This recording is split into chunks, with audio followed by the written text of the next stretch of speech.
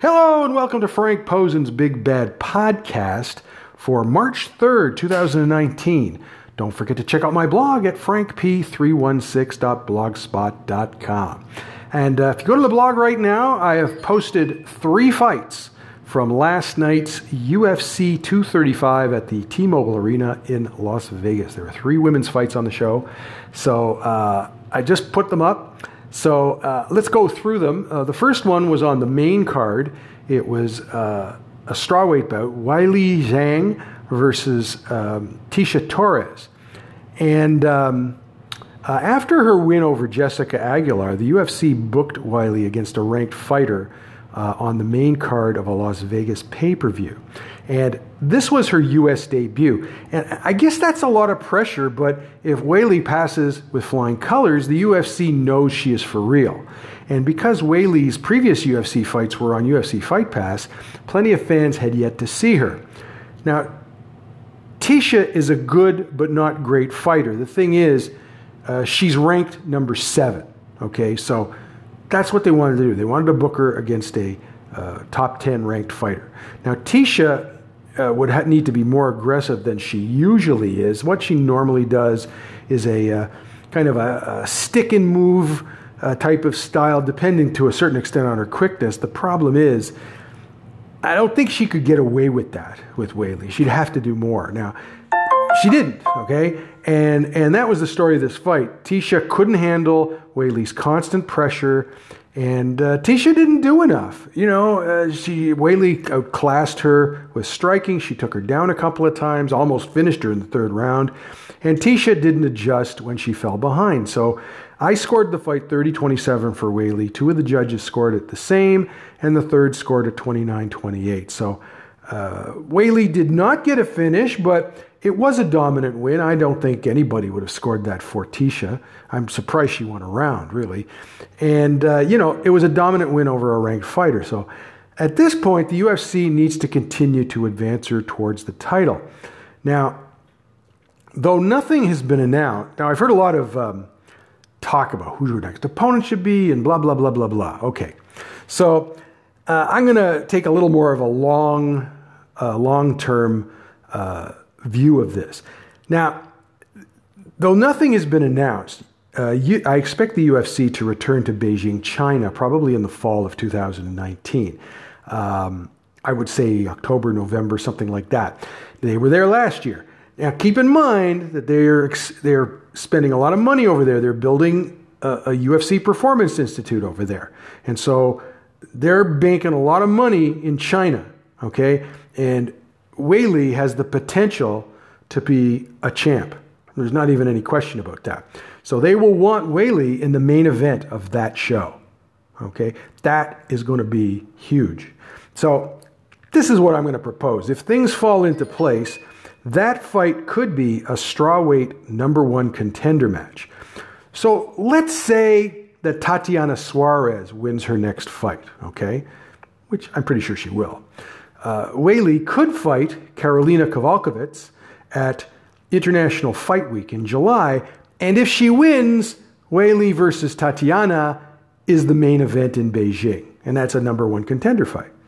Now, I really don't care who Weili fights in July, but Karolina is a former title contender, and she's pretty similar to Tecia, except that she has better defense, okay? And she does punch a little bit better, but I don't see her being able to do much of anything with Weili. But she is a tough opponent. Other names that I've heard, I'm not as crazy about. Now, the main thing about her is you can't put her in there against somebody who's ranked below her. Now, I mean, she's moved up. She's going to move up in the rankings, probably be close to the top 5. So you have to book her against somebody in the top 5 or close to the top 5. Okay, and eventually she's after the next fight, you can book her against Tatiana, and that'll be a killer fight. I mean, I don't know who would win that fight. They're both great. Now the other 2 fights. So that's my forecast for Weili Zhang, and I don't know. Maybe it'll come true. Maybe it won't. Okay. Now the other 2 fights, women's fights on the show, were on the early prelims, which were on UFC Fight Pass here in Canada. Macy Chiasson, or I think they pronounced it Chiasson, versus Gina Mazzani. This was a bantamweight bout. Macy won tough 28 for the featherweights, but she dropped down to bantamweight for this fight. They asked her to, okay? Gina came to the UFC as a late replacement. I don't think she is a UFC caliber fighter. She just hasn't looked good. Now, based on this fight, Macy is going to be big trouble for the rest of the bantamweight division. At 5'11", she is a legit featherweight. Now, if she can make weight and still exhibit the same skills that I saw in TUF and in Invicta, then she is going to be very tough to deal with, okay? Sometimes a fighter loses something when she drops a weight class, but I have to see her against somebody better than Gina to determine if that's the case. But Macy looked good here. She got a quick knockout. I would like to see her face a ranked opponent next time around. So again, very short fight. It ended in the first round. So be sure to check that out. All right. And the third fight was also on the Fight Pass prelims. It was at flyweight, Hannah Cifers versus Polyana Viana. So Polyana is the Brazilian girl who got a lot of publicity for beating up a mugger while waiting for a bus. Now, she lost her last fight to J.J. Aldrich, a fighter she should have beaten, but J.J. has a great coach and outsmarted her. Now, I felt the same about this fight. Hannah came to the UFC as a late replacement a few months ago. She's mainly a striker, but I don't think she's a UFC caliber fighter, which, by the way, is not unusual for late replacements.